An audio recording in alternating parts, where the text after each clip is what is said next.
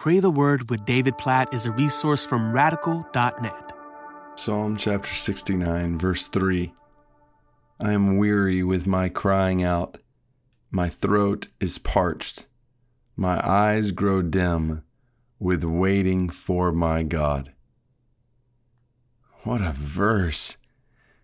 That last phrase, my eyes grow dim with waiting for my God. So over this last year, and I prayed about this on the previous episode as we were praying through Psalm 68. So over this last year, my family has been waiting to go and pick up a child that we've been matched with for adoption in another country. We were 3 days away from going to pick him up, our bags packed and everything, when the world started to shut down for COVID, and we've been waiting over a year now and are not sure when that door is going to open up. And in the middle of it all, I've read a book that I would highly recommend to anyone by Andrew Murray. It's kind of like a devotional. It's just short chapters, and the title is Waiting on God. And it's so helpful, not just in thinking about waiting amidst different challenges and situations we face in this world, but about how the Christian life is a life of waiting on God, meaning trusting in God, resting in the faithful provision of God. Think Isaiah chapter 40, those who wait on the Lord shall renew their strength. Shall mount up with wings like eagles and run and not grow weary and walk and not be faint. Isn't that interesting? Like the key to running and walking without being weary or fainting is waiting on God, is trusting in God. And that's the picture here in Psalm chapter 69, verse 3. The psalm is just saying, very honestly, I am weary with crying out, which I feel weary from crying out every single day over this last year. And I'm guessing there are many of you who are waiting in different ways in your lives, and you are weary of crying out. And there are times in our lives when we're waiting and waiting and waiting and weary from saying, God, when will this end? God, when will you provide in this way or that way?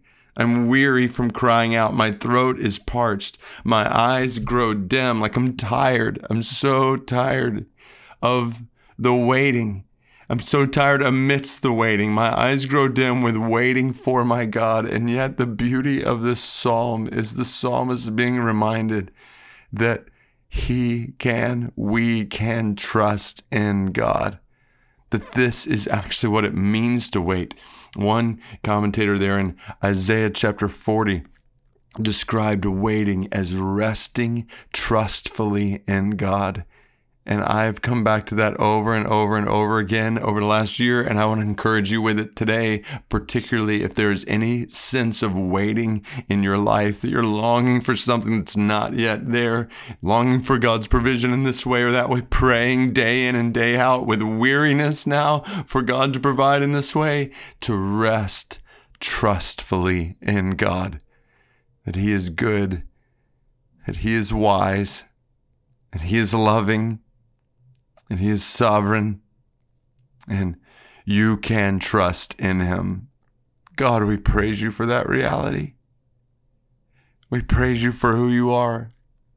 We praise you that even when our eyes grow dim with waiting for you, we can continually trust in you. Even as we cry out and are weary from crying out in this way or that way for your provision, for your help. God, we praise you for your love for us. We praise you for your promise to provide for us, your promise to lead us, your promise to guide us. God, your promise to hear us and answer us. And so we will keep crying out.